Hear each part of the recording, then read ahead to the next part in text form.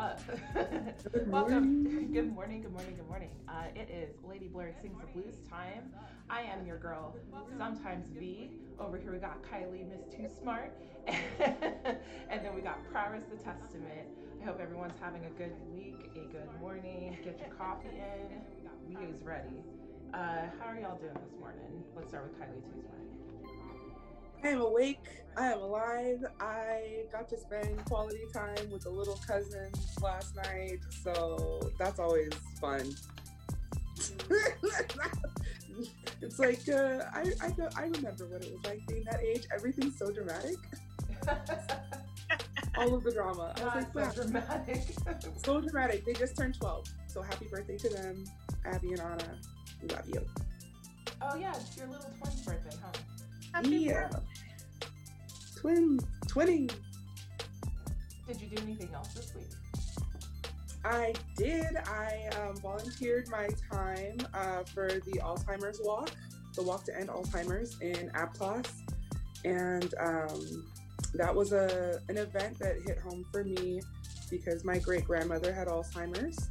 And we spent a lot of time together. I think that's like kind of the natural order of things in families. It's like you put the really old people and the really young people together and they become each other's keepers. So, you know, she's sneaking me chocolate. I'm helping her walk. And she's teaching me how to dance.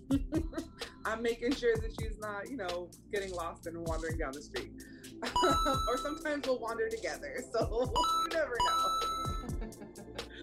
We love to hear good things. Right? It was good things. Positive experience, community building, which I'm all about. So I really enjoyed being able to be a part of that event. And I just had some good conversation with some other classmates from school and talked business and got inspired to make some more moves. So happy about that. Awesome. I love it. Meanwhile, if folks here in the chat are here and bright-eyed and bushy-tailed, and you want to tell us how your week is going, I put a link in the chat. Please check out Mr. Snoop Dogg doing the Crip Walk. He's having a good time. I need to get Dear Silas doing I'm going to have a good morning today. I'm ready for it. So I think I need to find that gift next. I think that would be the good one. But yeah, please fill out the Mentimeter. It's there. It's rare. We'd like to know how your week is going. So Miss Prowers, how's your week? It's going good. I'm I think building off momentum of the last couple of weeks that have just been super busy. And that's continuing. So I'm trying my best to I think just navigate when we've all been really busy this year and there's a lot of burnout happening, and I'm trying to find ways to mitigate that, personally for myself. And at the same time, learning to say no to things, learning to know when you're stretched, those are the most important aspects of that. And I feel so those, I'm trying to learn how to surf a little bit better in this climate. And also being able to just focus on staying healthy and being, in the spirit of wellness and that kind of thing. So just continuing that as well.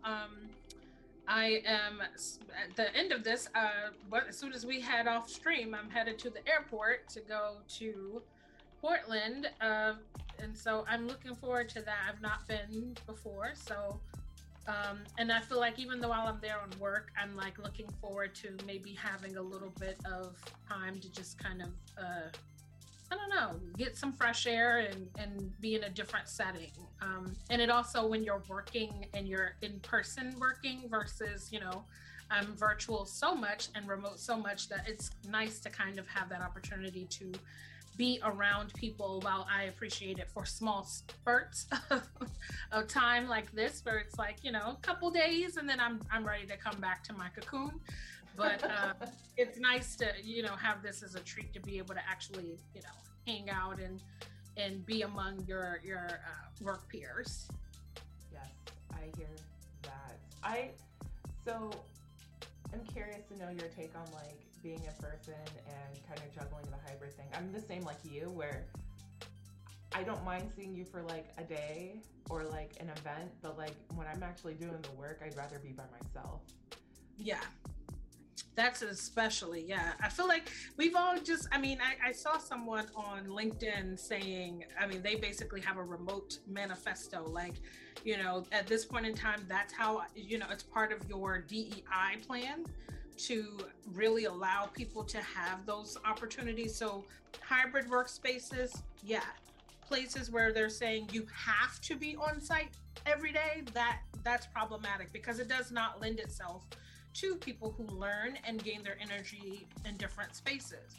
And so, yeah, there are times when maybe, especially depending on the type of job you have, where you may have to be on site, and that's understood, and that's a choice for people to make, however, versus sort of requiring people to say, you know, I am submitting to being on site in a physical presence all the time, because maybe maybe my interpersonal skills are different.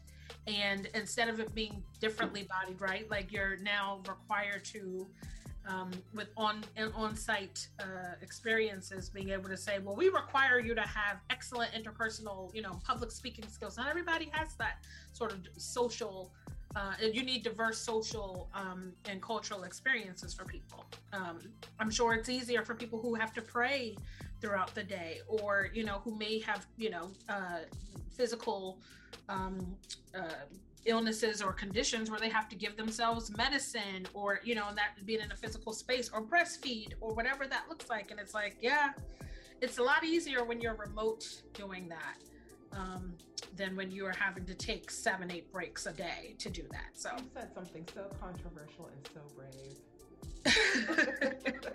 No, but really, I'm exactly aligned with that. I remember one time that there was a woman who came into the org I was working for, and she's like, do you guys have a space to pray? And I'm like, what? Like, never heard of that. And me being insensitive, I'm like, can't you just go pray in your car? But then the sensitive side of me is like, no, that makes sense. People have different foundations and different ways of how they carry their spirituality. Thank you. There's some extra T's in there. We got you. The adjectives. That's a nope on me. No. But yeah, so like, sorry, I'll finish my thought real quick. I was gonna say, like, that makes sense. Like, what if we try to hire somebody who needs that space, or what if we need somebody who needs, you know, space to take their meds without feeling ashamed. They shouldn't have to do it in the bathroom in a stall, so people aren't judging them, being like, oh, that person needs medicine to operate, because we all know how like how disability phobic we all are as a culture. Not saying we are, but like as a culture, like if you see someone that has something up with them, like we're like, are they even qualified? What are they doing? Yeah, exactly. And it's so fucking rude. But I think the remote work helps put a veil on it and give that person some privacy and a moment of not being judged. Kylie, sorry, I didn't mean to step on you.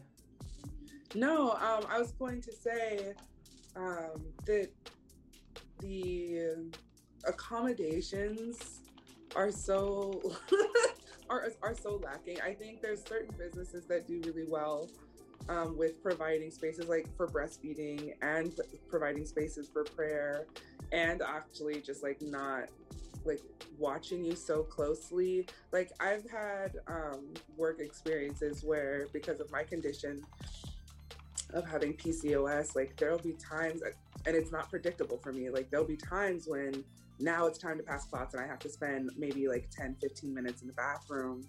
And I had been in positions where people were watching my bathroom time and like commenting on it. And like, first of all, like, that's none of your fucking business. And second of all, what are you gonna do to hurry me up? You want to change my pad for me? You want to wipe me up? I'm here. Legs are spread. Let's go. Sorry, Kylie. Well, no, like seriously, like it's and that was something I faced with even talking about like bringing my own chair to work, because my flow was so unpredictable. I was like, if I bleed through, do I now have to replace this chair? You know, and like that was a real conversation I had to have with my manager. of like just things that are not necessarily predictable, but that people will judge you and not want you in that workspace. I also like faced the issue of, because I was younger and because I was more technologically savvy, of doing IT job and doing like all of these other functions in person that had nothing to do with my role. Yeah. But that I was just expected to do and expected to help other people fulfill their roles, because they're like, oh, you're supposed to be a team player. And I was like, so you're telling me that you don't have a whole other department dedicated to this, right? All right. And if I take time out of my day, every day, training on these other things, when you come and ask me why my metrics for what my position is are like lacking or slow, then I have to be like, well, you told me to be a team player. Like, you told me to support the team. This is a whole nother role that somebody should be in. The whole thing. Yeah. Yeah, we can dive right into all that. And I'm curious, should we like take this subject for like next week to talk about how millennials have to accommodate for the older generations who are our bosses and expect us to do things that are outside of our role because it helps their work productivity, but compromises ours. Like, that's the whole thing. Sorry, I wrote it down. I'm like, that just inspired me because I want to rant and I want to rant and I want to rant about that, because that drives me insane. Because every time I'm in person, someone comes up to me being like, hey, how do I copy paste? Yeah, how do I save this as a PDF? How do I convert this from PDF to whatever it is? I'm not linked up to the printer. Can you help me link to the printer? I'm like, that's a basic function. Like, if you had a printer at your house, you should be able to know how to hook up your own printer while you're telling me to do this at work when it's linked to our network. Like, come on. That's and it's, some folks are like, well, that's being rude and ageist. I'm like, no, you're asking me to perform outside my job duties. Give me fucking money. Give me money. Right. Yee! So for next week, we're ranting, yes? Yes, we're ranting. So we're going to rant about how, and we'll be kind about it, right? Because obviously we can think about like, okay, so let's think about the other side of it, right? Like, how do you express empathy and being helpful and still showing our good spirits, but at the same time, we don't want to be taken advantage of. Not if you buck. Not enough if you buck. You know? So my week, if you don't mind me diving into that. Yes, dive into your week. Yes. Y'all, I saw a very rare lineup of concerts the other day. It was so good. I saw POD. I saw Evanescence. And I saw Korn. That's a first class show. It was so fucking incredible. Like, that's how that all the nostalgia, all of the nostalgia, all of the feels. Who even opens for a show like that? Or were there openers? There was an opener. I will tell you who the opener is her. She. Oh. I'm getting all jacked up. We're like, her was there? That's an interesting, like, not her. Not her. That's a cross-genre mix. Yeah. So her name is Dana Dentana, and y'all, if you want to know how bad this bitch is, it's basically like if Insane Clown Posse made a baby with Brett Candy. Like, that's who Dana Dentana is. Like, she was this very like hyper, not in any negative connotation whatsoever, but like very hypersexual feminist who just showed up on stage in clown makeup and was just very aggressive about like eat her pussy on her period, was grinding with the microphone, just incredible like display of just like, I'm fucking sexy and y'all can't fucking stop me. And so I definitely would check out her stuff. It's very like I said, like, you know how Insane Clown Posse kind of has like the rap and their like rock and roll music and stuff, and it's very like shenanigans. That's what I kind of describe her music as, but less clown-esque. So but yeah, like she just killed it on stage. Like I was like, ooh. And I don't think the crowd is ready because honestly, that crowd was very like, you can tell like no one wore a mask. I wore my mask, so like I was good and protected and all that shit, but no one wore a mask and everybody was like, you can tell on their dumb shit. Like there was people drinking in the parking lot, and folks were trying to relive what it was like in the 90s as like a teenage dirtbag. Like you know what type of crowd this is. Yeah. So other than that, like it was just incredible. Like she basically set the bed for like what the rest of the performances were going to be. So then POD came on. Obviously songs that we all know familiar is like Youth of the Nation, and what was I Feel Alive. I don't know the actual titles of these songs, but it was good. Like, and the thing that I want to remind folks about this whole performance is like, let's not forget that basically POD has protest music. Like, yeah. Like, they are multicultural like band who does rock, rap, and they have protest music. And so people are rocking out and having a good time, right? And not realizing that it's protest music. And that's just sorry, Kylie. Like, it's me all the time. It's like when racists are fans of like System of a Down, and I'm just like, but you know that they're like anti everything that you stand for. Like, what? Yeah. I feel like most of that have their roots are like alt rock and reggae rock and Latin metal. It's like, you probably don't want to listen to like a group that's based on alternative, these rap metal. Like, hello, what do you think it's based on? They're like, fuck colonialism, fuck capitalism, fuck your greed, fuck your wars. Like, yeah. What? Yeah. So what was funny about that whole thing is like everyone's rocking out, and then Evanescence comes on, right? And of course, Amy Lee just got lungs for days. Lungs for all of the days. Lungs for days. Like that woman can just belt it out, and like I love listening to her as a preteen. I was thinking about like how she was just like so beautiful and ethereal and just unproblematic, like just all the things, even though she is a woman from Arkansas. So I'm like curious to know if she got some petty in her. But other than that, she did such a wonderful job, and it was what I was expecting, like as somebody who has been an Evanescence fan for so long. But I kept my Evanescence fandom in the closet for so long because there were some folks who were very like hardcore about their rock music that they didn't think she was like it. And so I was like, okay, I'm just gonna keep this a secret because I don't want to get beat up or challenged.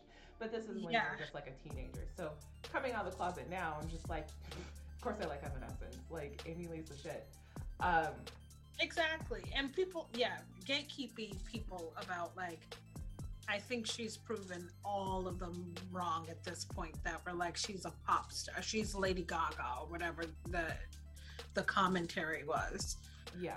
Well, I remember specifically like back in the day when they were first coming out, that they were marketed so heavily as like alternative Christian rock that so many people just dismiss them on the basis of being religious music, Mm-hmm. And so they're like, oh, it's for the church kids. And I was like, what? No, it's just like no, it's really, My God, My Tourniquet. Talented, right? I was like, oh. My God, My Tourniquet. If anybody knows the lyrics to Tourniquet, like that's not Christian music. That but music I mean, needs a content warning. Content warning. But like, neither is My Immortal. I mean, for that. None of the music is. Flyleaf was also, I think Flyleaf was another group that was also listed as Christian rock. And I'm like, huh? I mean, Flyleaf definitely was Christian rock though. Like, and was very open about like speaking about their religious preferences. Yeah, that is the difference though, because it's like what you do off microphone, what you do off stage, whatever, is one thing that makes people think that. But I always thought that was weird because I'm like, Evanescence has never made any statements. If anything, more statements of more goth metal type statements, because they were doing the like tape over the mouth about censorship and like those types of things. I never saw them make any statements about like. Also, does this mean that like Tupac technically is Christian rap? Yeah. Don't. Yo, he rapped about God a lot. I'm just saying. Yeah, Do you because know it's how like many- one person, you know, it's like, And who's a religious person? yeah, Christian and like, rap. okay, nice. Ben is this. I'm not him. Don't I make need- me get. We need a list of how many rappers have mentioned, like, I thank God, and just really label all their asses as Christian rap. Like, I'm here for it. But they are. Like, I even mentioned, and I still play around with this trope, and he can do whatever he wants with it. But like, we do have a Christian nerdcore artist. His name is King Size the Vet. He's awesome. But speaking of, like, you know, being spiritual and for the people, like Evanescence, one of their recent songs was Use Your Voice, and that was a protest song. And what was funny about the group of people, again, all these mofos who are just like there to fucking party rock, feel like it's 1999 in Woodstock again.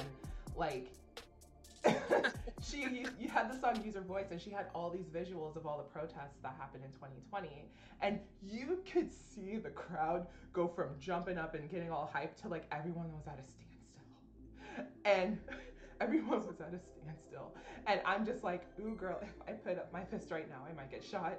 Like, it was a space where I'm like, I'm not sure how people are feeling. Like, of course I was vibing, but like I was like, you know, and then like I looked around and I'm like, I'm gonna keep this up for the most appropriate time, and then I'm gonna bring it down because, like, again, I don't need someone following me to my car. Because safety. Because safety. Yeah. Yeah, I did a big no-no. I went to that concert by myself. So, but girl, I tried reaching out to local people that I knew in Portland, and they were just like, nope. So I'm just glad that I Jeez. don't do what I do. Just do what I say.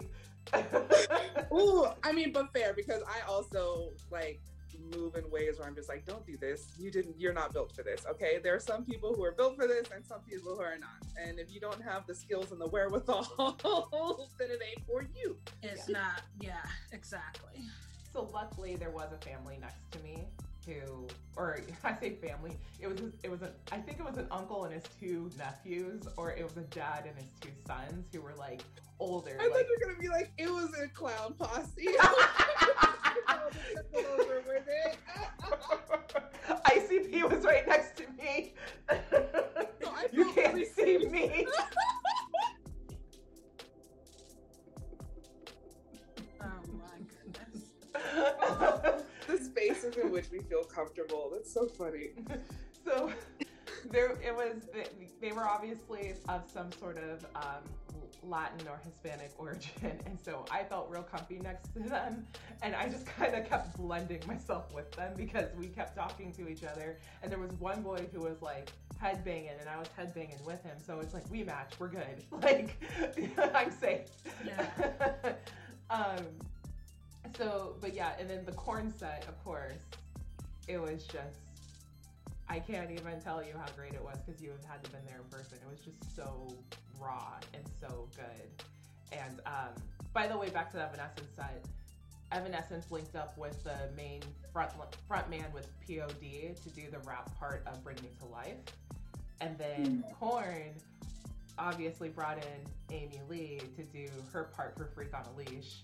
And so those were some parts that I was like, oh, I feel this. Like, this is great. Like, I feel a sense of closure as a child watching them do their thing, and then now I'm here like as a full-fledged adult being like, fuck yes.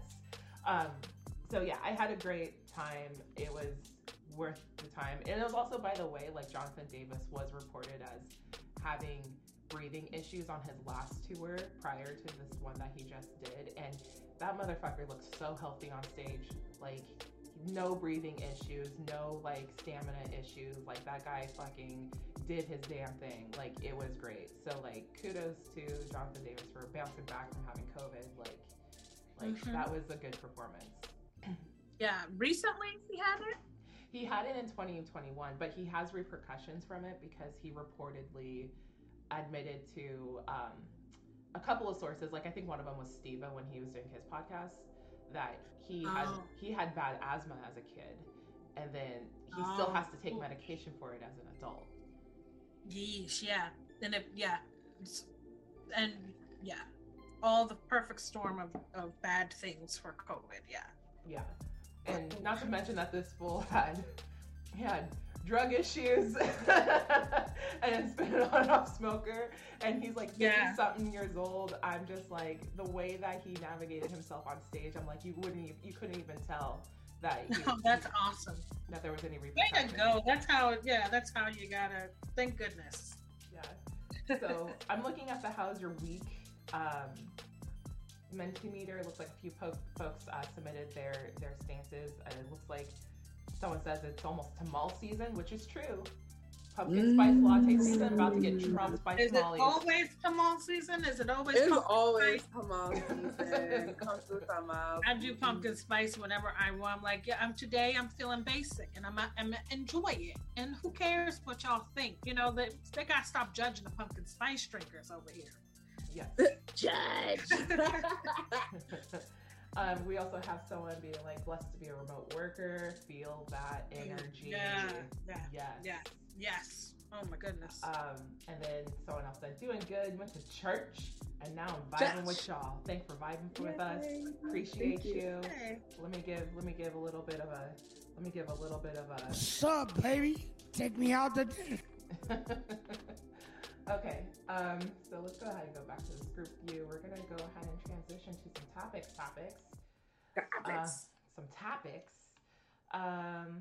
So let's see. I think we were talking about how I'm just getting my wits together with OBS, so forgive me, y'all. You're OBS. Yeah, I'm doing great. We are doing wonderful. Okay, so we wanted to kind of get on the subject, which was inspired by our chat on Thursday about childlike joy, childlike expression, and how that kind of manifests into your adulthood. So Kylie, I know that you were kind of the vessel for this one. Do you mind if you kind of dive us right in with this? Sure. So this conversation or this topic had come about because we were really discussing what it means to explore your identity, and what it means for people to create their avatars, right? Their style, their fashion choices, how they choose to present in the world. And this had really come about because, like I said, I've been spending a lot more time in the community. I've been spending a lot more time around children specifically. And, you know, I was in this group of like 12-year-olders, and each one of them is exploring like their own different styles and what they think is cool. And, you know, you'll have one person that's really wanting to, like, you know, wear like furry ears and a tail, or somebody else wants to wear like dramatic makeup, and just try to find aspects that they really identify with and find the people that become their community. And it was really kind of disheartening for me to see these group of children just playing and exploring, and the backlash that they were receiving from the adults around them for having that sense of exploration. And so the topic really was like, why do we have such a hard time letting children be children? What does that mean for ourselves as adults? And like why are we quashing joy? Have we quashed our own joy and our own self-expression, and now we're just bitter Bettys, and that's why you're doing this to the next generation? And what it means as an adult to like embrace your inner child and create your own avatar. So that was the framework for that. And I think now's a good space to open it up and just get some feedback. So what do you guys think? Yeah, I remember very, very clearly as a kid how no matter how I moved in whatever direction of things I was interested in, I've always received some sort of negative, like, naysay comment. And it's harmful because most of it came from family and church community members, and even some of the other children in the neighborhood who, and it's always the same kids in the neighborhood who would tinker at my authenticity as a Black woman. And so this is something that has, for me, like as I mentioned before in the How's Your Week, I had to keep things in the closet because I was afraid of getting beat up for it or being excluded, and kind of having to adapt in a way so I wasn't seen as a reject. And it sucks because like I don't think I've ever had the empowerment to be authentic until much later. And now I'm just like, I don't give a fuck mode. Like, but it took a lot of time for me to get into that space. Because sometimes the way that you have to move, it's like if people perceive you a certain way, it actually fucks with opportunities. And so like, and it sucks because sometimes there's a strong voice who will blanket you as a certain thing, and it makes you lose out on things. So yes, I hear that. And then I always like, I remember being a music teacher and just making sure that kids felt authentic to what they want to do. Like I remember a kid was telling me like, oh, I don't want to read the music here, but I want to read this music or replay the music that I hear on YouTube. And I'm like, yeah, go do that, because that's your identity. Like I didn't say this so directly, but I was like, yeah, go do that, that sounds great. Affirming. But also the inside, I'm realizing like they want to learn music that they want to learn because it's part of their identity, and I need to let them have that.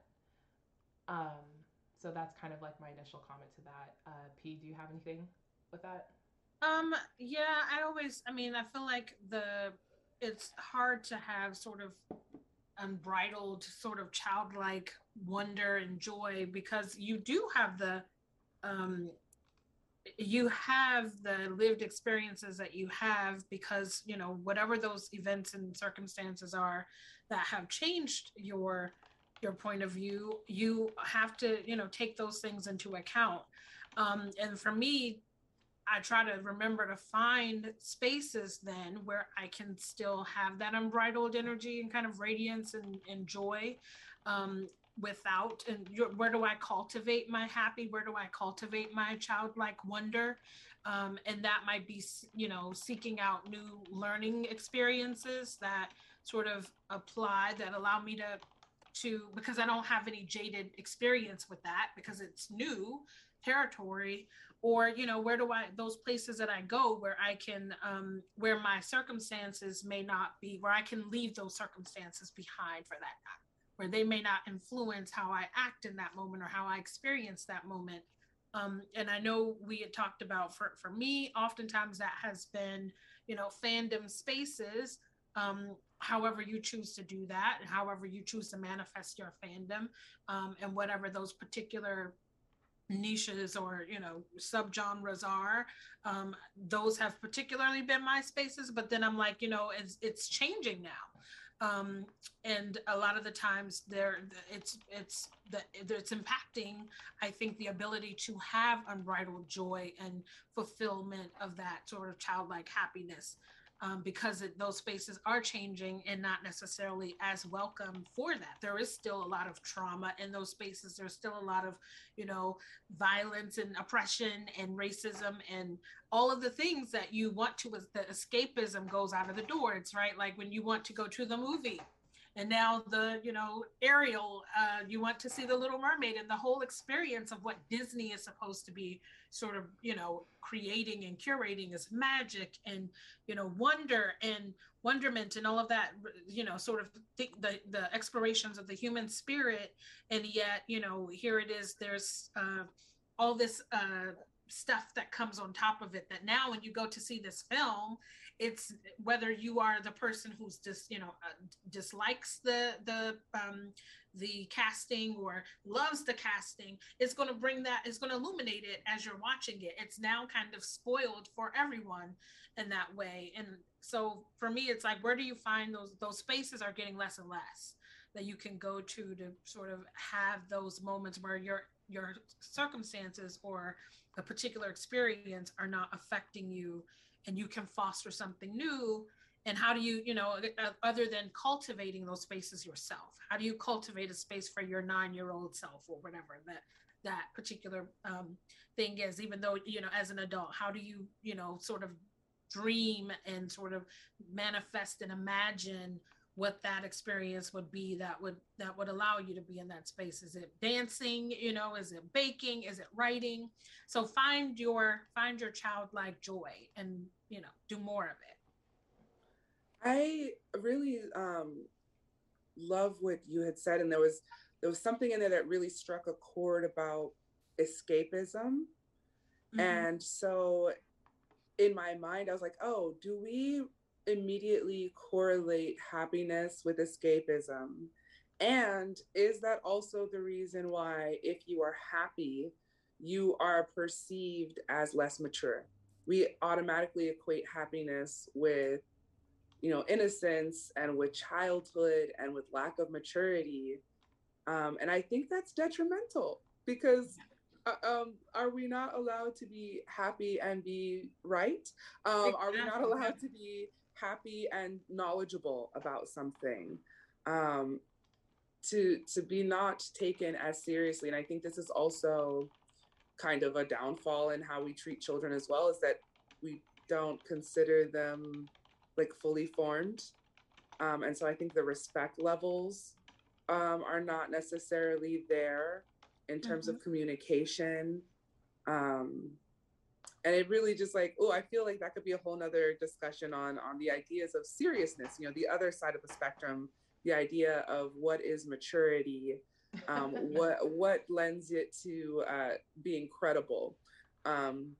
Because we are all educators in our own spaces and in our own rights, and I am sure we have all had experiences where we say something and immediately somebody is like, oh, your words lack substance or they lack credibility, until you get upset, until you get to the point, right? Until you get to the point where you're talking with bass in your voice, until you get to a point where you are slowing down and making sure that every single word that you say is enunciated, is communicated clearly, because people are not taking you seriously.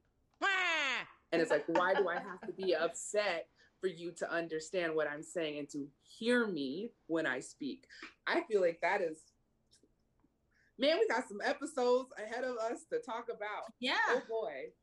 Those are all good questions, Kai, because I'm like, all of those things that you picked out, I think are very present.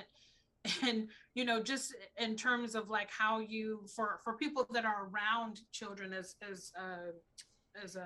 V said earlier, sort of like allowing, how do you sort of inject now or interject that particular learning that you have onto children now? How do you sort of present that to them so that they do understand how to preserve those things? And at the same time, how do you change, how do you make the change for the future for folks to be able to not have all of these different limitations on their happiness and joy, so that it's like, this is just limited to you until you turn 18. Right. Because I mean, another reason of why this topic had meant so much to me is because I am watching now younger people interact, and I'm watching like just some interesting social experiments. I was like, so you'll have, and it's that age, right, of going through and of preteens, and trying to see what will lend you more credibility in the world, what will give you more social power and things like that. And so it's like, I'm watching instances where you'll have, the kid that is eating the candy that turns their whole mouth blue. And then you'll have the child that's next to them, looking at them like, I would never do that because it's going to dye my teeth. It's going to stay in your teeth and, X, Y, Z. And they're already lots of things that are just like stopping somebody from having a good time. And I was like, was it necessary for you to do that? No. Is it necessary for you to exclude now that person in what gives them joy? Like, it's their birthday, they're having cake, they're wearing furry ears, and they're like, ew, furries. Like, I can't even, which is a whole nother discussion of just like, sometimes as an adult, I'm like, why are you doing that? And also, who did that to you? Because I remember when you were tiny, teeny, and like enjoyed all of the things, ma'am, you're not that grown. Like, what's going on? Like, why are you feeling, why is your sense of empowerment coming from literally like kicking the feet out of somebody else? Like, that's the most harmful part, hurtful part. I feel like Yeah. that continues well into adulthood. I didn't mean to cut you off, B. Oh Sorry. no, you're good. You're good. I Yeah, hope we I all was become just a thinking photo about. I just think about that there is a culture of like there's a generation of kids who become I told you so a type of adults where all they do is like how do I put this? All they do is tell you like, yeah, I don't do that because of this. What you're doing is lame. Like, and it's always like over stuff like, the kid that finally creates slime or kids who like put like glue on their hands and then they slowly peel it off just for the sake of like, oh my gosh, that just feels very pleasing to do. And then you just have some asshole kid being like, yeah, I would never do that. But they say that because like they don't understand the joy that comes with like doing shitty things, but doing like really cool things like that, with like experimenting with like material or which is real. I don't know. I get really sad when like experimentation is diluted by a voice that's being like, "I told you so," or "I'm gonna get you in trouble because you're doing that." Like, it's it's a whole different type of snitchery. Like, Yeah. because I've seen Oh, kids experiment with things all the time, and then they turn out to align with their foundations of experimentation. And here they are doing big things with it, especially if like they have a back end from their home, encouraging them to like, oh, don't listen to that girl, keep doing the thing. But sometimes you don't have that backbone at home. Sometimes the parent will hear about you experimenting at school, and then like your parents like, you shouldn't be doing that. You should be focused on your grades, which you're just like, um, that has nothing to do with, but okay. Like I I wasn't mean, and hurting also nobody. like I was not build hurting anybody.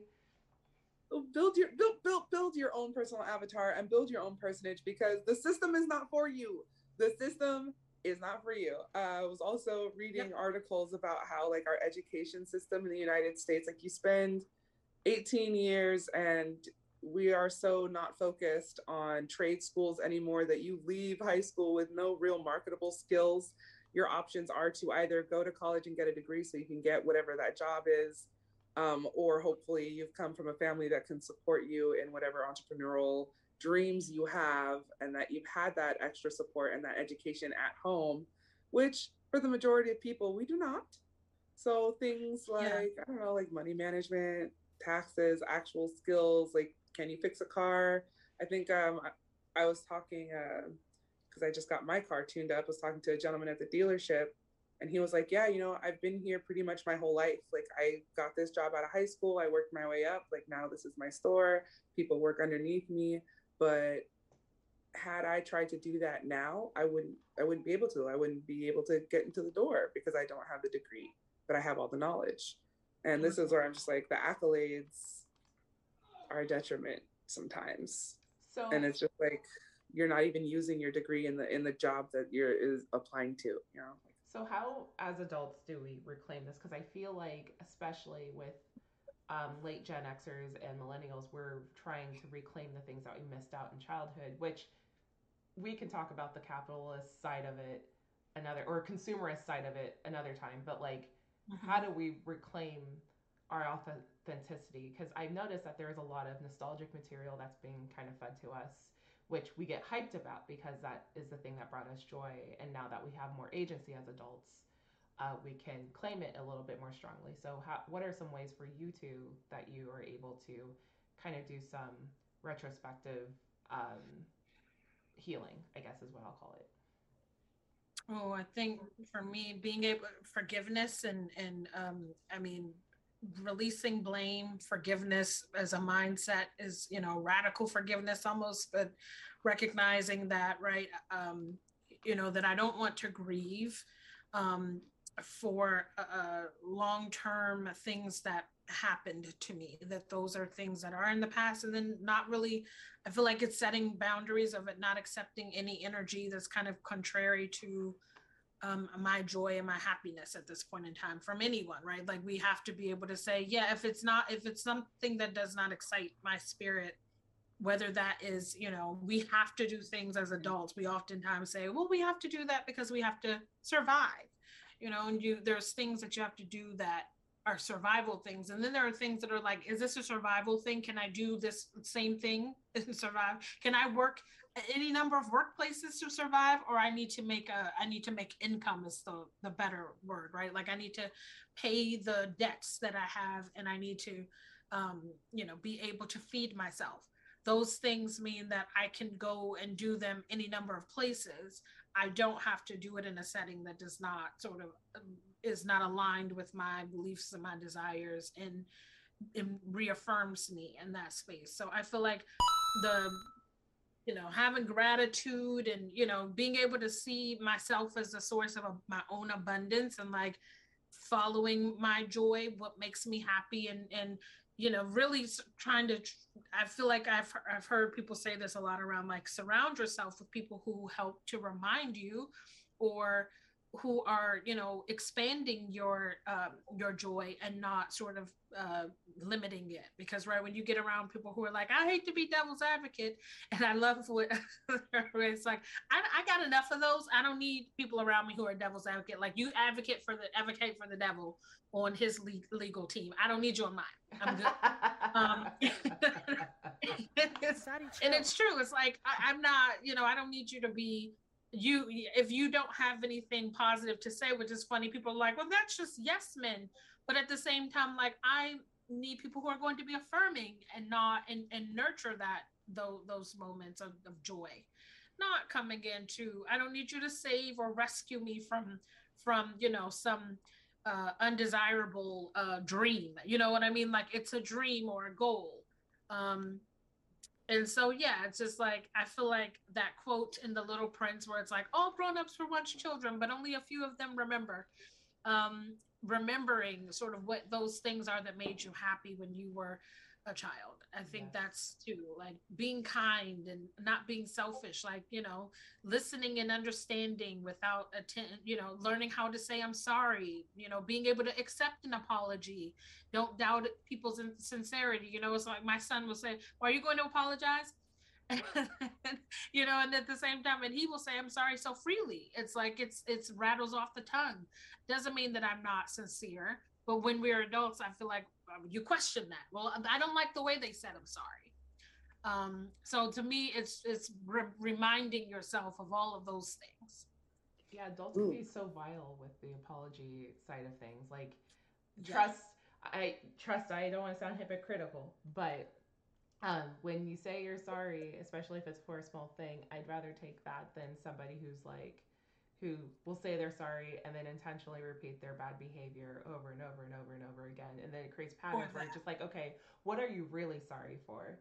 Which is fair. And that's the fair question to ask. But yes, like, the sorry, saying apologies so freely. I used to joke around and say it was a Monterey thing, because like all of my Monterey friends would say I'm sorry a bunch, including Kylie. And then, I'm so sorry. And then all of my San Jose friends are like, what the fuck is wrong with you? Anyway, sorry, that was a quick tangent. I was gonna say, and Kylie, I was gonna let you kind of close out the piece, is that I had a thought and I was locked in. I think also, as somebody who's seeing new ideas that are very strange to you, or at first you kind of receive the immediate like judgment of disapproval, I think it's also changing your language on how you talk to that person who's experimenting, right? I am somebody who likes to be curious and just kind of observe and just be like, yo, what's that all about? Or what's that? So that way it gives the person a stage to kind of explain what they're doing. If they are up to explain what they're doing, like, no one's obligated to explain what they're doing. So point blank, give folks some agency here. But also it's just like, instead of being like, ew, or I wouldn't do that, like, I think just like explore the why, and give the person some space to be like, okay, they're obviously doing that for a reason. So like, let's hear them out real quick. Like, I think reframing your language to be more curious than to be disapproving really helps. Just the expression to be a little bit more optimized, instead of, putting the shame game on somebody and making them feel locked up, because then suddenly, like, what they're doing implicates their kind of messes with how they move later, you know? Like I don't like seeing people feel like they're doing something that takes away their spirit. Obviously, if it's something that's illegal, please come like don't yeah, obviously that deserves a little bit of judgment. But if it's something as innocent as like someone's drawing like anime and it's still in kind of its development phase and you look over you'd be like anime's so stupid, like then that's fucked up. Like be a little bit more mindful about like how you approach another person's hobby because you're the visitor, you're not hosting them, you know. Exactly. Yeah. I think at least in the cases that I have been most observant about, it really comes down to like, what are your core needs, right? So if you are making statements out of jealousy because you've experienced abandonment and you are all in a space and you're all vying for attention, right? Then it becomes, how can I best get this attention? And if you are now viewing people around you as competition for love, as competition for money, as competition for attention, these are all very isolating and individualistic ideas that, you know, will further add to your feelings of loneliness. Yeah. And so it's like, you know, instead of tearing this person down, you could start building a bond with them. And now it's you guys against whatever situation you're trying to face. And so for me, it's really just reframing the positions that we hold in regards to one another. And I think it's important to catch that early on and to start. Yeah, I did say community, baby, community. There has to be unity in the community because this is how you lose people, you know. It's a fragile age. We don't talk about depression as it pertains to young kids enough. We don't talk about, you know, the suicide rates among children, the attempts. We call them cry for attention, sure, but what does that really mean? If you send them to a therapist and their therapist is just like, oh, well, you need to make more friends or you need to do X, Y, Z, and the parent doesn't have the resources to do so, you know, who's going to have these conversations? And I think we've all become so isolated that we don't even have these conversations with ourselves in terms of what's driving our actions. Why do we feel this way about this certain person? And why do we feel this way about ourselves? So I think that is certainly a level of thinking that I feel is important to introduce to people young in terms of being self-observant and self-evaluating. And I know there is a certain level of actual like neural processing that and maturity and growth that doesn't happen until later. Like, so this is why it's important for us to have that education on human development, to look at what's happening with ourselves, even internally. When will we have this processing power, and when is it, you know, necessary to give some people some guidance on that? For me, myself, protecting my energy in that realm of thought. So when people do approach me, and they may come up to me with crazy energy, crazy ideas, I can really just be like, all right, let me just assess where they are, maturity level, and do I really need to let that affect my day? For the most part, no. I'm gonna keep this feel good energy. It feels good to me. I know it feels good to most people. And it's like, no, really, this is how I feel. If you approach me on some bunkness, you have something internally going on, because I did not put that out there. You know what I mean? Yeah. I was at the gas station. You're not presenting it. People are trying to, you're bringing up a very good point there. So if somebody's having a bad day and they're coming up to my window like, are you going to pump gas? That has nothing to do with me. You're having a bad day. No, that happened to me yesterday. I was coming off the walk. I was having a good day. I pull up the gas station, check my phone, go to grab my wallet. You know, I'm like, getting my stuff together. All right. Got to go inside, get my cash together. This lady walks up to my door and she was like, are you going to pump? And she was a white woman. And I was just like, I looked at her and I was like, yeah, I'm going to pump. Same face. Like, you're not disturbing my energy. I'm having a good day. I open my door. I get up and she's like, well, because, you know, there's a line here, sister. And sister. Wait, hold on. Another sister. Maybe I was like, yeah, like, you know, I'm good. Just give us, like, I'm good. Like, I'm going to pump my gas, you know, like, just the same thing. Didn't get out of my energy, didn't switch, didn't move. And it's funny because when you move like that, other people rally for you. You ain't got to do nothing. Your energy speaks for yourself. Other people at the pump started looking at this lady like, why are you fucking with her? You like, why? You came up causing drama. Like, did she just call you sister? That's messed up. That's rude. Now other people are speaking up and they're doing whatever. And all I had to do was just keep being me. Went about my day. I got my gas. People were just like, oh, that was trash and terrible, and I'm sorry that happened. And I was like, yeah, it was. But hopefully, whatever she got going on will resolve itself. Right. Home and keep it pushing. There's no climaxes happening in the Who house. I'll So, tell you what. That's how I feel when people are grumpy like that. I'm like, sister. By the way, not to weirdly tangent, I was watching this Instagram reel where it's like these older folks who are like in their retirement age, and they were saying some offensive stuff to each other, but they're like, but with all due respect, and it completely respectfully. It completely diluted the negative energy that came from their comments. So they were all trashing each other, but saying like with all due respect, and then they all smile, being like, it's all good in the hood here. Thank you for the respect. But yeah, so it's like, and again, I understand that is a level of maturity, like to be confident and to know who you are and to know what your boundaries are, to know what your energy feels like. You don't, at a certain point, like you really don't need to allow other people to influence you that way or that much. And especially when it's just people out and about in the world, you never know what they got going on personally. So for the most part, if I know that I'm good and my energy's right from what I'm putting out, I'm not worried about whatever people are coming to me with. I'll check somebody respectfully, and we do it all day. But I think that just comes with time. Yeah. So thanks, Kylie. No, I appreciate all of that. Like it was like, cause you're just like, don't disturb my energy, and no one can disturb your energy. I really like how you navigate the world. So for me, I really like cold.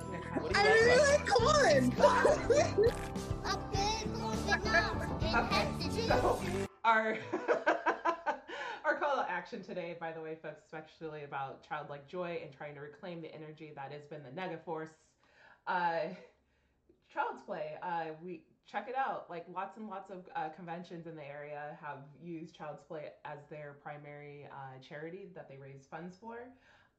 Basically, the premise of this whole org was that they wanted to debunk a couple of things. They wanted to debunk the negative connotations that come with video games by providing games to children, because they know that playing video games helps with development, helps like inspire like a sense of like hope and all this stuff. So at first the founders were like, yeah, we're tired of people thinking that like video games are violent and that they're just there to hurt people, and that's not the case. Like there's other wholesome games. Have you guys ever heard of Ollie Ollie World? Give me a break.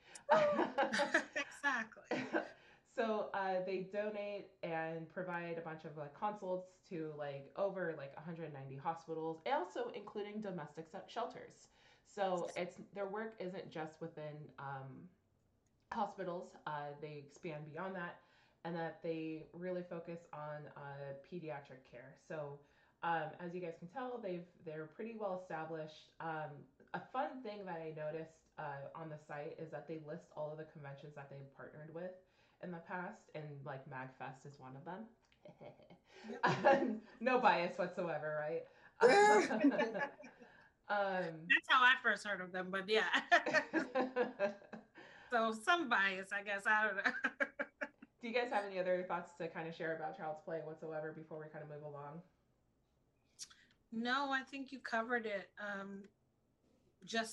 If you don't donate, at least follow them, because every follow helps, I think, with just trying to deliver on their work. And they have capacity building grants. So you can also go there and apply for a grant, which is nice if you are providing therapeutic gaming in any way. So yes, you don't just have to give, you can also receive. Yeah. And like I mentioned, I think what I like whenever I go to like a convention, whenever there is kind of like a charity, like not fast run, speed run, a charity speed run, it's always kind of cool to see these speed runs. And then someone's like, I will do this thing for you if you donate this much money. So people get geeked on the hacks for video games. And meanwhile, like everyone's like, yes, give me your money so I can give it to this charity. Yes, because it's obviously not for evil. It's really not for evil. Yeah. So yeah, so it's kind of cool that they exist. Kudos to y'all. Thank you for creating a space where that is possible.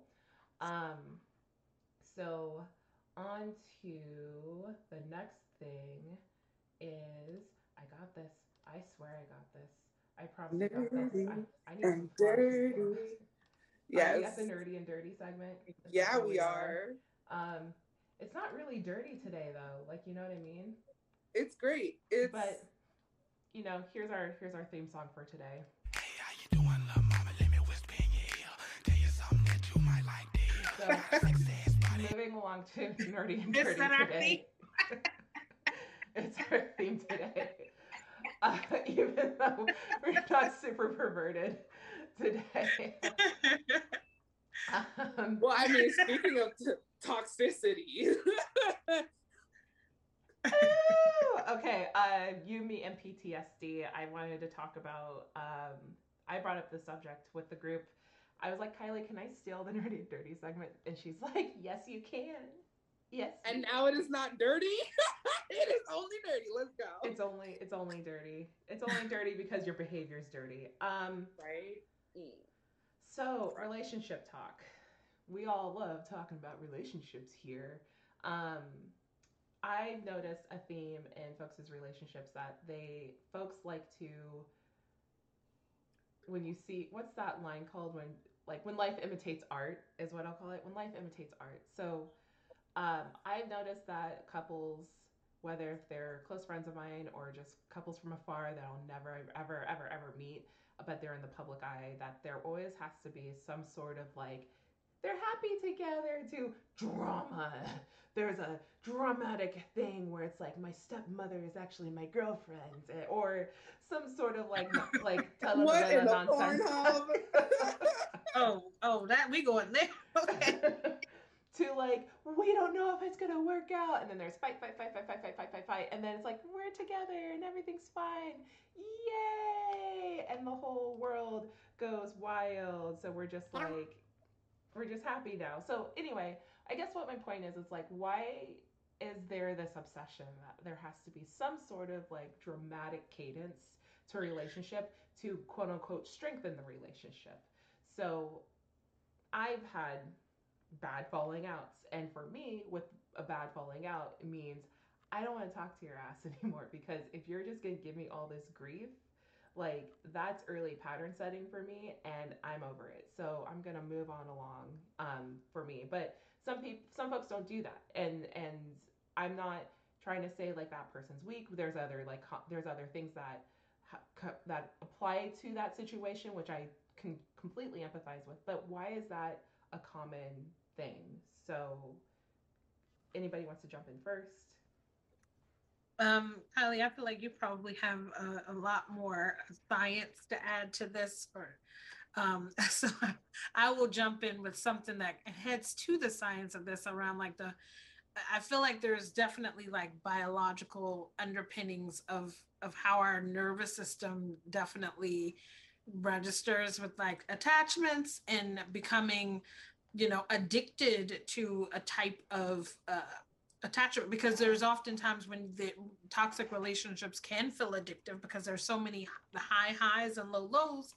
And there's, all these different, the dopamine is getting released. There is, something around saying that this is a pleasurable experience and I want to feel it again. And a lot of the times, oftentimes you see these situations where, people need ranting and fighting in a relationship to equal passion. And, it becomes a cycle of craving and validation. If I don't have a relationship that's chaotic and unsafe and unpredictable, maybe I feel like I feel bored. Is there, not speaking specifically of me, but I do know very many people who feel feel this energy. And I've been in relationships with people who felt that, like they needed to have, you know, some level of fireworks to show that you care. I, you know, dated someone who, like, he didn't think you cared until you argued, and then it was like, then he would feel attracted to me in my, when I was argumentative, right? It's like, oh, now I want to kiss you and touch you, and that validation around that seems so weird to me, because it's just trauma bonding. It's not a relationship. And then, you know, I think about the fact around like the narcissism and stuff that this unwarranted rage that you have, you're in, or maybe it's a grandiosity or something that you're projecting on your partner, and then wanting to force your partner into, like, maybe you aren't ready for a relationship, and that's completely acceptable to tell someone, or to say to someone that you're maybe that you're dealing with those issues. Maybe I have, you know, some manipulation, or who really is going to say I lie a lot, you know? So but those are things that maybe you should indicate to someone, that I have feelings of self-doubt or self-betrayal. I have, you know, moments of jealousy, or you know, just insecurity. Help me work on these past traumas, or at least be aware of these past traumas. But oftentimes people don't do that. And I feel like, because you're just expected to individuate your experience, your pain, your suffering, and then like you're supposed to fix yourself before you get into a relationship. But that doesn't always happen. And I feel like that's like a best case scenario, but that's just not accurate. You know, that's why the divorce rate is so high in this country, and why there are so many people who look at relationships as being, you know, immediate things to discard when there is trouble. Discardable marriages. Yikes. Yeah. But yeah, Kylie, I teed that up because I knew that you had some, I feel like there's some chemistry or something that is related to chemistry. Sorry, go on. Oh boy, yeah, the chemistry. Yes, now we have gotten straight. We're diving into the dirty and the nerdy. Remember, we had that giant discussion on love hormones and the chemistry that happens in the brain. You did touch on like the dopamine release, the serotonin loops, the adrenaline release and rush, right? So we all are familiar with that phrase of like fight or flight. We had added fawn to that list. I'm gonna have to add fuck to that list. It's fight, flight, fawn, or fuck. Like, what's happening? Because what are you gonna do with that? Fawn or fuck. Flight, fawn, or that fuck. That is the real shit. That's the real shit. Yeah. That is the real shit. Because no, I've literally had this conversation with a friend of mine who, like, that was his kink of like having arguments, and then having makeup sex or having angry sex. And I was like, because of that, like, response in your brain of having that adrenaline rush and having now your senses be so heightened, and you know, having that tension and that release, and then feeling all of the good feelings afterwards, right? Now you're getting the reward for that. Now your brain and your nervous system is calming down. And so really these toxic relationships are a nervous system dysregulation, right? When you are co-regulating, and this is where we talk about being codependent, because someone is now, like, your neural feedbacks are tied into one another, and your behaviors are influencing one another so incredibly and so intensely. Now your brain gets used to a certain level of intensity.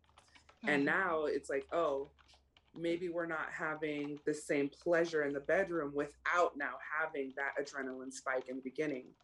And then it becomes, again, are you aware enough to look at your behaviors and what's influencing the way that you act? So why are you having this argument? Are you really upset, or like has your body just gotten used to moving from one state of excitement to another and transitioning that? And that's, I think, where we get this idea of like passion. Everything is so high risk. Everything is on the line, and I want to feel intensely, and that's dangerous. Nope. Nope. So I think that's gonna be the new phrasing, that fight, flight, fawn, or fuck? What are your options? And what options are you choosing? I'm a flighter. I am a flighter. I'm like, but also, why we Call don't me stronger. I am stronger from Christina Aguilera. Like, I do not have time. I think it's also like because we don't embrace a lot of like emotional expression as well. So you're not getting the same responses out of like a soft, loving conversation and an exploration of pleasure. Because for a lot of people, and I will say, like, especially in the Black community, men are not expected or even like encouraged to explore their own pleasure and to explore the pleasure of their partner. So the pleasure is then displaced, like physical touch, I feel, is then displaced into more of a emotional type surge, right? So it becomes more of a conquering, even in the language that we use of I'm gonna beat that pussy up, or I'm gonna like, now I'm a hunter-gatherer, like I've hunted that, like I killed that, that's my, like I claimed that, or I'm going after this person as a retaliation for somebody else. And so it's just like, why? That interaction could have been totally different, totally something that was just moved into a different space, a different realm of communication with your body. So it's like, are you actually like touching your partners? Is there any type of care, pre-game, post-game? Mm-hmm. Is it a game? Like, you know what I mean? Are you playing? What's happening? And in that idea of like, why is there a winner and a loser in this situation? Yeah. Why is the ideas of power play such heavy-handed when it comes to these types of relationships too? When you look at toxicity, and I think a lot of it is, you know, again, if you don't feel empowered out into the world, how you bring that power into your relationships matters. And I think we have talked, a lot about what it means to decolonialize your relationships and those power dynamics, what it means to feel like you are the master of your home, the king of your castle, if we're talking from a masculine point of view, and how that influences all of the spaces around you. So like, how are you maneuvering in your relationships there that are supposed to be romantic or nourishing, if that is your design and your agreement, right? Yeah. And again, these are why these conversations are so important, because Mm-hmm. what is the value that you're placing on this interaction that you're having with this person? Are you trying to just procreate? Are you trying to have a stress relieving moment? Are you trying to regulate yourself? Are you trying to get yourself out of a funk, or are you just there to explore and enjoy a space with your partner? So there's so many different motivations behind sex as well. Like, are you including an emotional attachment? I personally feel like because of the endorphins and the chemicals that are released, there's really no way of separating those feel-good hormones and those emotions with sex and that physical activity. These are bonding chemicals. Yeah, and to be clear, I'm gonna say this as a vulnerable statement, but having sex when you're not supposed to be having sex with somebody, it's a whole different emotion that takes over your whole ass body, versus having sex with somebody that you have an agreement to have sex with, or you're in a relationship with. Like, it's different. It definitely feels different, and I think there is an addictive substance to that type of high, where feeling like you're getting away with something. Yeah, like you're stealing. Like, it just feels like you're stealing, with plus like more physical touch that's associated with that. It's so fucking weird. It's the weirdest feeling in the world. It's like the gambling high too. You know what I mean? Yeah. So it's like, ooh, this addicted like behaviors of feeling like you're getting away with something, or that you're, I think this is also a motivation for why people cheat. I think that's it too. I've had conversations with people who have open relationships, different styles of relationships, polyamorous relationships, and they'll be like, I have had the discussions of letting this be a part of our agreement, but you're still violating. And the thing is, why are you violating when you don't need to, when it's literally just a case of communication or just being honest? Like, this would not have ended our relationship had you just been honest. And so then it becomes an honesty issue. And then you have that of like, oh, I don't want to feel like I have to report, or that I'm, not my own person. But I was like, if someone is making life decisions based upon you, I feel like you owe that transparency to your partner, because they're your partner and you're building together. So transparency plays a large part in that. And I think that that's also another discussion. We'll have to dive into some of these other regulatory chemical emotions in your brain that have to do with, deceit and rewarding sneaky behaviors. Yeah.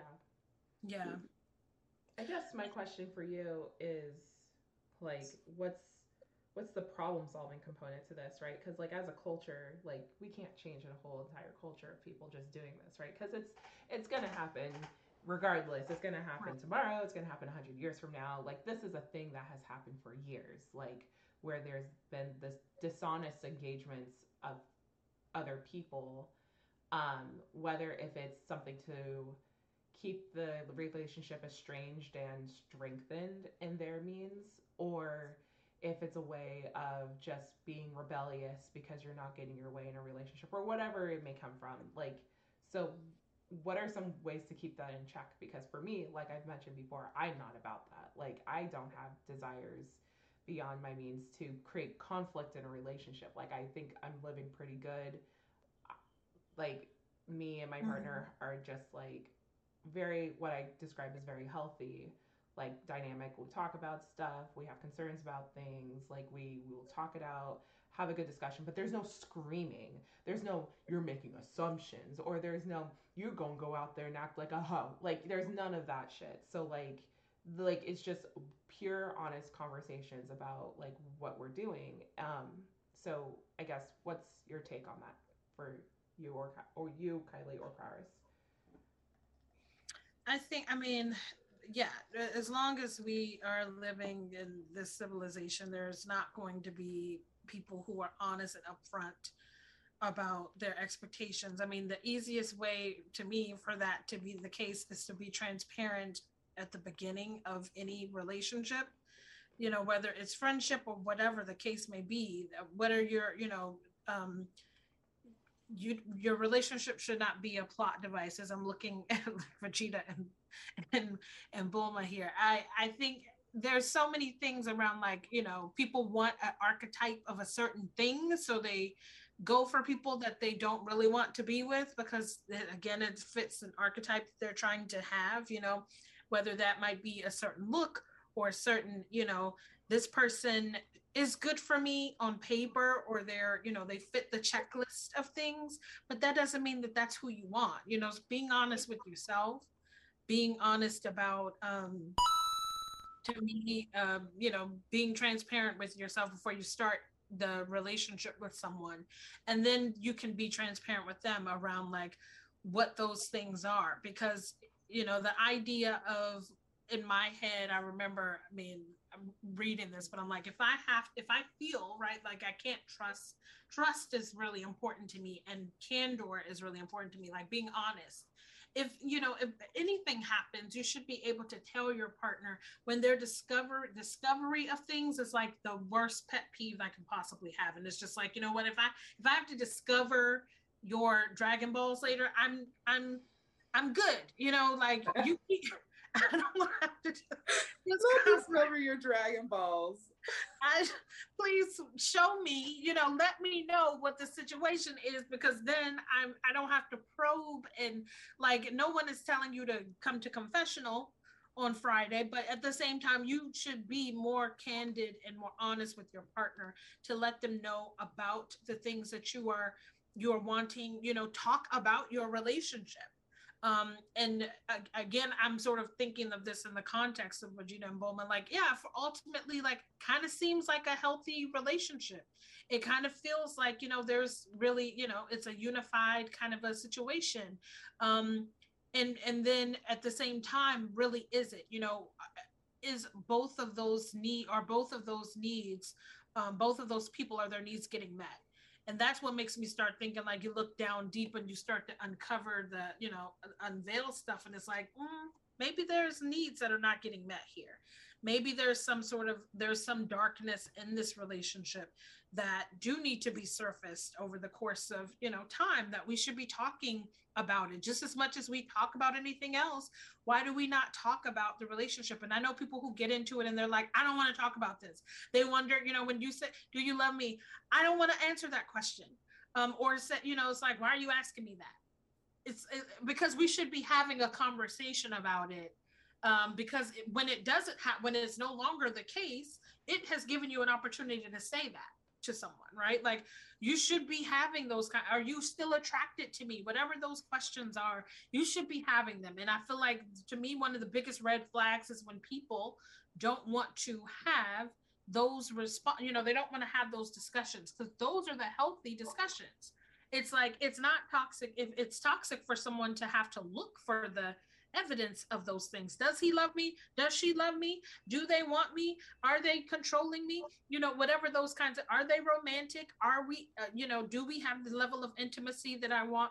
Like, you shouldn't have to be doing, Sherlock sleuths to figure that out. Right. That should be something, to me, it's like having, they say communication is the root of it. I'm like, yeah, communication has got to be there. And finding a partner who can communicate with you and let you know when things are, are going well, and when and they want more of this thing, right? Like, what, I really think this is going well right now, and I want more of that. Like, conversations don't always have to be out of a place of disturbance, Correct. Correct. Yeah. That is, conversations do not have to start out of a place of disturbance. I need that on a goddamn shirt. For real. Like, sorry, I'm letting that sink in for a second. Lord, my hands are up when in you're the like, air. can we talk? And the person is like, oh shit, here we go again. Here we Right. go again. Yes, we can talk. We can talk lovingly and with each other all day. I think I have also less another patience problem, for that. Like, if someone comes up to me with that energy, I'm like, literally. Hell to the no, to the no, no, no. Hell no, no, to the no, no. Hell to the no, no. Hell no, to the no, no. Hell no, no. That was very lengthy. Yes, you need an extra ad lib on that, and put a riff on it. Yes, right? Come on, no. No, I'm going to have to say no, thank you. I think providing also the framework and the language to have those conversations with younger audiences. I think we should start implementing psychology classes at a younger age. Why aren't we having those courses in high school, in middle school, to actually talk about what it means to self-regulate and to give yourself options, right? Yeah. Because what you're getting of like this feel-good thing, like you could access that chemical through other activities. And we talk about, the importance of being active and the importance of exercise in terms of like physicality. I don't think people really understand how much that exercise affects your brain on a chemical level and a hormonal level, because it really is one of those self-regulating things of like, okay, are you upset right now? Did you eat? Did you get enough sleep? There's all these other factors that go before you bring whatever issue you think that you're having to your partner. Like, are you actually having an issue, or you just need some like good bio breaks in there? Like, what's really going on? Like, and that's so real. And having conversations, and I think also like listening to your partner so that you don't have to get to a point where you feel like you have to yell in order to have a conversation, or things bottle up and you feel like whatever, that there has to be conflict in order to have resolution. You can just be continually building and solving problems before they become problems. Like, Right. so yes. Exactly. Yeah. Or just hearing someone out, just hear them out, being like, okay, so what's going on? Like, let me hear you. Like, just let me hear you is just so much stronger than here we go again. Like, do not have time for that. All right, can we move along, ladies? Is that cool? Yeah, I think that's perfect. Perfect. Okay, sweet. So we are transitioning into our actual nerdy segment. It's so funny that some of these little blips are longer than I thought. Like, I should really customize them. So I was know. like, ooh, Gemini Star came on and started rocking out. Yeah. For anybody who knows where that came from, please let me know in the chat. It's one of my favorite animes. So just nerdy accuracy and mythology and lore. We all know what this is about. Like, and also here on the Lady Blurds podcast, we have talked about this before. Not with The Little Mermaid, but we talked about this with God of War. Yes. And with how they casted Angrboda as a black girl. And y'all got all types of fucked up about it because you're like, Angrboda ain't no black girl. But I'm like, but how do you know what Angrboda looks like? Did you even actually read the lore? She is a small giant. Like, do you think all giants look the same? Not with them dreadlocks. So, anyway. Oh my gosh. I love it. I love it so much. I'm like, get away from the me. fact that you're like, oh, we're talking like elves and like trolls and like all of these different things, but like you're really hung up on like skin color and hair texture, but this person can be blue with tusks and like live in a mountain. I cannot stand you. Yeah. People sometimes. Apparently elves can be blue, apparently dwarves can be purple, but the moment that we see some brown skin, we gotta get the hell up out of here. Like, that's what I keep hearing from y'all haters. But it's funny because it's like this idea that myths or legends would not have originated in countries of color when it's people are predominantly ethnic out there. I hope y'all know, like, Africa is giant. Okay, the maps that we're looking at are incorrect. So you've been lied to your whole lives. Children of the sun, people who are melanated, are the higher percentage all throughout the world. So for you to think that through the decades, centuries, eons of human history, that none of these origin stories would have started with people of color is ridiculous. Yeah. Prowess, I'm ready for you, girl. Yeah, I totally agree with all of that. I'm like, I feel like our world has become such a space where people are now forcing themselves to, I've long sort of always said mythology is how, you make sense of the world. And how you connect to the world around you. So it's how, in our most primitive sense, how, it gives a comfort in the sense of order and meaning to, things I don't understand. And that's why it's so sort of primordial and the ideology around it, where it's like, okay, we're at this point, the power of myth is going to continue. It's going to become more elegant as we infuse, we learn new things as we have now, we're almost propelled thousands and millions of years beyond where our first archetypes of myth started. And it's like, and now we are back in like this bag of tricks around like trying to fit mythology for, which is oftentimes now very cultural, right? There's cultural interpretation. So everyone has a creation story. Every culture has a creation story.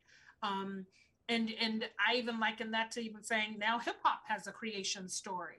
And now people are trying to reverse, Latinx and Hispanic participation in that creation story. So no matter what civilization, culture it is, there's always trying to explain the natural phenomena that may not be, right? If I look at that particular thing and I don't, the idea of a supernatural being is going to look and feel infused with my culture and who I am as an identity.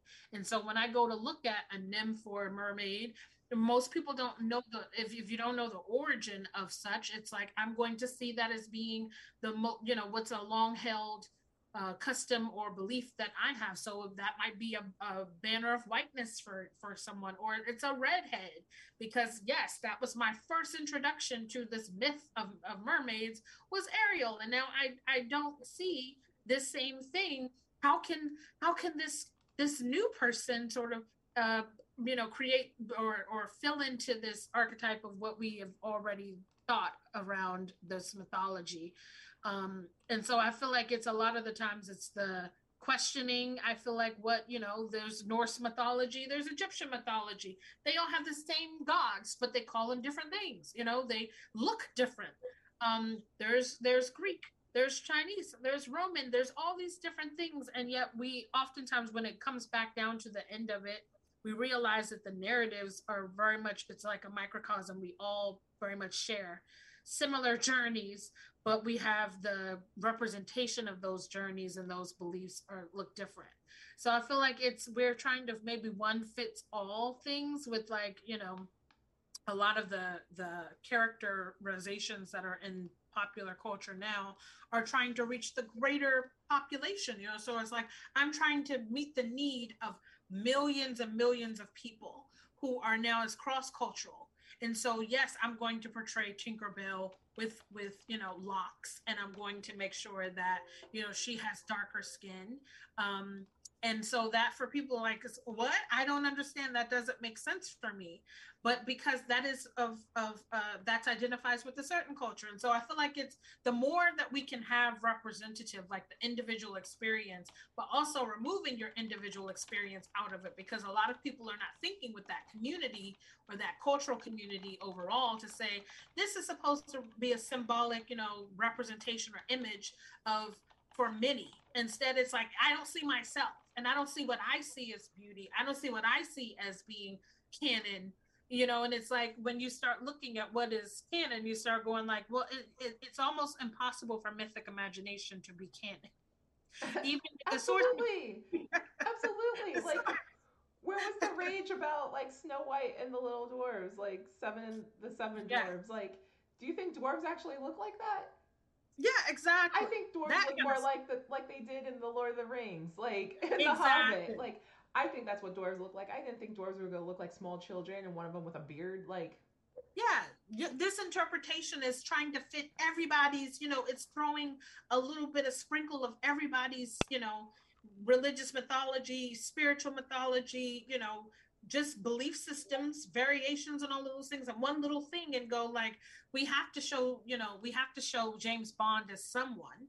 There is there's folklore around who James Bond is, and is it the traits that are there, or are we hyper focused on the race, color, and representation? If James Bond is now presented as transgender, does that change who James Bond is?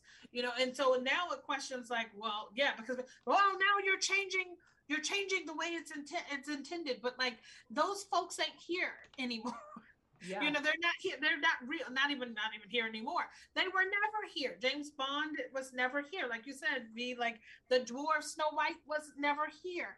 And oftentimes the source material, when you start looking back on those things, they were here. They're representations of things that were back from, the fore life of us before, like, okay, this is based on the story of Hathor of Egypt. Okay, now we recognize that isn't really Snow White. What were we talking about? What's that now? What were we talking about? Well, now y'all mad, and it's like, go back to the original source with the Mesopotamian text, and then get mad at them. Right. I think you struck a chord on something about going back to original texts. I think we also have an issue with wanting to erase um, slavery from history. I have these discussions all the time, and I've had people tell me, everybody around the world was enslaved. It only seems to be Black people that are having these issues. Um, Yeah. and this is specifically typically coming from people who are like, Scottish or Irish or Greek, Eurocentric descents, wanting to discuss the fact that their people were also enslaved, right? And I'm like, that is absolutely true. But there's a difference in being enslaved by people who are your same culture, who are your same like language speakers. I was like, there's not the same sense of colonialization in terms of erasure. And so I feel like also we typically want to take that erasure and apply it all across history. So even with the story of Little Mermaid, right? People were like, oh, well, it was originally written by a Danish man during XYZ century. And you're like, okay, so that is true. However, you're not taking into account that during that time, he would have been in a colonialized nation, and he would have been in the Caribbean, and he would have been writing about the culture that's there. So the original Little Mermaid would have been Black. Like if you look at what was referenced in the original text, he's talking about the Blue Mountains. There's no Blue Mountains in Denmark. I was like, but there were in the West Indies where he was. There wasn't slavery that time in Denmark, but it was still active in the West Caribbean. So if you want to talk about like historical context, if you want to talk about staying original to the mythos, to the work, then stay original to the work and actually do the work of understanding what was actually happening in the world at that time. And I think that's really what's most important if you're going to make arguments on that point of connecting the dots for people and connecting ideologies for people and having a conversation of why this inclusion of identity is important. It's because the identity already existed. Yep. And the erasure is what is being corrected. So if you have a problem with correcting erasure, then that is a different and deeper conversation. I think that needs to happen. I don't know. I've been having a lot of those types of conversations lately as well, of like, you're arguing a point about something that has to do more with your own personal discomfort that people of color exist. Amen. That's really what it is. It's like you're looking for your individual, fulfillment out of this, versus it being, this is not intended for you as a singular person to consume. It's meant to be a representation for masses to consume, in which case there should be things that explore, and that's what it should intend to do anyway. Art should make sure that there's provoke conversation, and it should inspire people to challenge their notions and what they believe. But it's like some people they want it to fit them. That's their goal. It should look like me, it should fit me, it should be me. And I don't care about, the folks down the street. I don't care about the Venezuelan migrants that got here yesterday, whether they're fit into this. I just care about my comfort. Like you said, Kylie, it's very individualized. And by the way, for the parties that feel that, well, y'all already protest and we're making moves and all that stuff, like, why do we have to put it in the media? I'm like, that's part of the work of protesting. Like, that having more inclusive content is a result of the protests. Like, protests don't just happen so like one-dimensionally for everything else to carry on the way that it is. That's not the whole point. The whole point is to change. The whole point is to show more variety. The whole point is to show things that are beyond what white culture has set down and have dominated as. Like, you get mad because you think it's more protesting. No, this is a result of the protesting. So like, please be aware of that. Like, it's not for you to get all mad because it's not what your comfort zone is. It's for you to celebrate because now there are changes being made. Like, consider this a moment of celebration. Like, this is not something to get all riled up about. Like, great. Now your kids know that there's different cultures beyond just Cinderella being white. Like, no one got mad about Brandy being Cinderella, but I'm sure she got her 2 cents back in the day too. Like, Yeah, um, speaking of celebrations, I know like this conversation was resparked because Halle Bailey got her role and is killing the role and is doing the thing. But her is planned on being casted as Belle from Beauty and the Beast for an ABC series. Uh, this is going to be directed by Harnish Hamilton, so it's gonna be a really fun one, and I'm excited for this to come out. I can't remember which other film Harnish Hamilton did direct, but if you guys can help me out there, that'd be great. Um, but I think it's a good fit, and so again, creating diversity in content is helpful. It also really helps too, by the way. Like, think about the kids. Like, I know we're going back to the kids conversation, but when there's musical auditions, there's auditions for theater, like sometimes the casting director is so biased that they want to keep it to what it is, but really, like, let's shake it up. Let's make it interesting and unbiased. Like, let's cast different types of kids for different types of roles to show the true variety of what communities look like. Like, make it real, not fantasy, even though it's all coming from fantasy. Let the fan fiction thrive.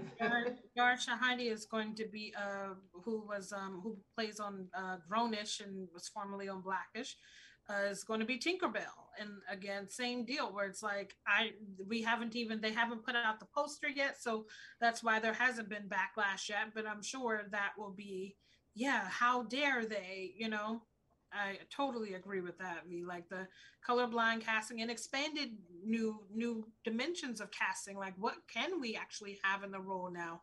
It will be nice to see, different people do different takes on material that is older and renew it. And what does that mean for today? Right. I don't want to see the same people that, like, we've already seen it with this version. You already saw it with a white woman redhead as Little Mermaid. Now it's time for a different representation. Same with Tinkerbell. I've only seen it that way. I've never seen it any other way.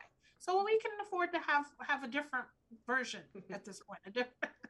So me and Rocky Tirade, we were making jokes about the Little Mermaid and how, like, everyone's like, y'all mad she's black? Y'all ain't mad that this is a young black girl going after some white dick? Like, and we were just like, King Triton, if he really true to that ethnicity, he would not take her back to the ocean because she's decided to be grown. We were just being up and making jokes about. Wow, that didn't even cross my mind. I'm blown out of the water right now. Prince Eric. I was like, wait, Prince Eric though. Ooh, I love the comparisons about changing Prince Eric into a masculine presenting woman or femme. Like, ooh, Prince Erica. Okay. Yeah, I've seen some comparisons with that where I was like, ooh, I like it. Yeah, so I also love the jokes about that. All the different casting. There's been jokes around like who you can cast Prince Eric as like as a like an object, because now people have they were complaining Pizza. And it's like, oh, look at Prince Eric be. I need to find that lineup that Damn Celine posted on their Facebook. Because I was crying. I was like crying so bad. All the different things that I'm like, oh my gosh, like Javier Bardem is also King Triton, and I feel like that didn't get a lot of attention on it or whatever, but I'm like, yeah, because he is still Spanish and it's a man. And I think there's also aspects of that too, where it's like there was opportunity here that even still, like someone said, wait until so they hear like a rapper plays the crab. Oh my gosh, a black rapper, David. Wait, is he still supposed to be Caribbean? Yeah, well, that's the thing. It's like, exactly. No one complained about the fact that Sebastian was over here. This is a whole Caribbean, monarchy down here with the again. Yes. Aquafina is supposed to be. The crab should be Maccabee. Maccabee. The guy who does rhymes about fruit and vegetables. Cucumber or cucumber, I think is what this. I love him. Sorry, Debbie Diggs. You can sit down. Give it to Maccabee. I'm looking forward to see how crazy it's going to be a little bit like this, because I also don't see Aquafina has been very much criticized for her blackfishing and whatever else that, people have accused her of. And like, it's going to be Scuttle, and Scuttle in the original, is really dumb and kind of like, right? It's like, oh, I don't know, that's a Dinglehopper. That's a, Starflat or whatever. And it's like, what's that going to be? There will be all kinds of stuff that people just like, you can't please nobody. Yep. You can't please nobody. I'm displeased. Something about naysayers. Can we just give it another, like, just give it another. Hell to the no, to the no, no, no. Hell no, no, to the no, no. Hell to the no, no, to the no, no, no. Hell to the no, no, to the no, no, no. They all can just get the puck out of here. All right. So yeah, that was a good discussion, ladies, about that. I think we're getting pretty close to the closing components here to the podcast. But before we do, I think we do have a Big Booth Monday. I'm gonna shout out, how dare I, Robbie Benson, aka Guabs from Super Soul Bros. Which is funny because your pick and my pick are musically related, but I just hadn't heard back from my pick yet. So yeah, it's totally fine. I totally understand where you're at. So I think what I was gonna do is instead of like kind of showing like an image, I was gonna show like a little video of Robbie doing his thing. He has a series coming up called Guabstober. He's been doing it for a few years now, and for anybody who's just into some bullshit, please just watch Robbie. Like it's incredible, like how out there he gets. Like it's a whole different type of like universe of humor. So please enjoy yourselves here. Yes.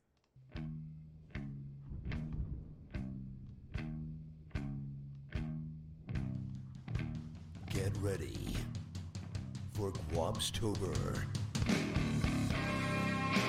Spoopy bad games.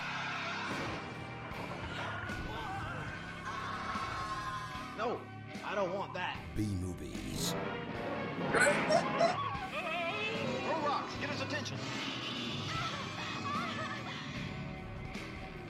Ghost hunting. What was your AOL password? Look at that shadow there. Yeah. It's like, huh? Dark eating.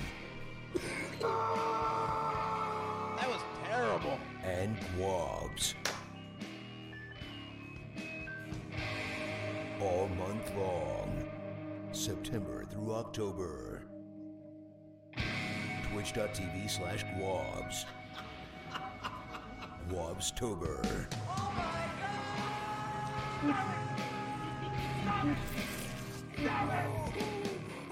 Boo.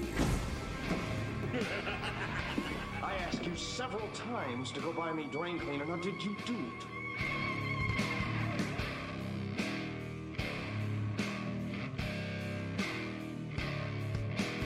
Which way should I go now? So I Which think way should I it's go the now? gist of what's going on here. So please tune in for these sessions. They are out of pocket, as I'd like to call them. They're very out of pocket. So trust my process here. Like it's totally worth the watch. Like I've been either slightly a part of them or I've watched them only, and it's always been a gem and unforgettable. Like to say Looks the like least. it. So, yeah, that's all I gotta say. I can't say anymore because like you have to just experience it. Like that, it's kind of like going to Taco Bravo in Campbell, California. Like just go to Taco Bravo and you'll see why the hype is the hype. Leave Taco Bravo alone.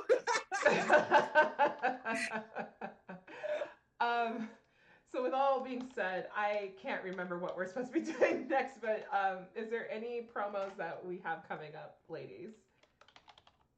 Yes, I think we have. I mean, we have three, friends and family to the Lady Blurred's enterprise, where I feel like Twill just released her new project called Power, with her single from that project being called Power. That just came out on Friday, and so congratulations, Twill. And then Mark Cooper just released his project Power Rangers Redux, which just came out on Friday as well, or it's been out, but I think it just released to streaming platforms and DSPs on Friday. And then Grayson, who's actually been on the show Sunday, I think Twill and Mark Cooper both have been also on the show on a Sunday, but Grayson also is releasing, coming up in October, the next segment of their Identity Crisis series, which is part 4, will be dropping on their birthday on October 10th, which is pretty exciting. We got some good shit coming through. Right? Yes. Woo. Someone go tell Grayson that we shouted him out. Dear Grayson. Twill and Mark already know it, but like, to go tell Grayson, go text him right now. Be like, yo, Lady Blurred's just put you on a pedestal, man. Like, don't give him the Hulk Hogan voice. We're not bro. Flowers, y'all. Flowers. Good job, brother. Brother. Hey, sister, are you gonna use that pump? Oh my god. Oh my You're like, god. go pump Yes. nuts, bitch. Let's go. All right, y'all. I think we had a pretty good show today. Thank you so much for joining us today. Please listen to the RSS version of this on your favorite podcast platform. What other things? Yeah, we do have an Instagram. Go check that out at Lady Blurred's Podcast. We also have a Twitter at Lady Blurred's Pod. We've been kind of sharing the wealth with our Twitter Thursdays. So some days it might be on Kylie's page, sometimes it might be on Prowess's page, and sometimes it might be on my page. I haven't done it on my page yet, but I don't see why not. So we'll make it happen one day. But other than that, if you guys got questions or suggestions about the show, just hit us up. You can hit us up here on Twitch. You can hit us up anywhere that is appropriate. Just don't reach out to me on MySpace. We don't exist there. Other than that, any final words? I was like, whoa. Or Mi Gente, or Black Planet, or none of those. We don't know. Wow. Gaia Online. Wow. Vampire Freaks. Let's go. All right. Well, thanks. That was a very good episode today.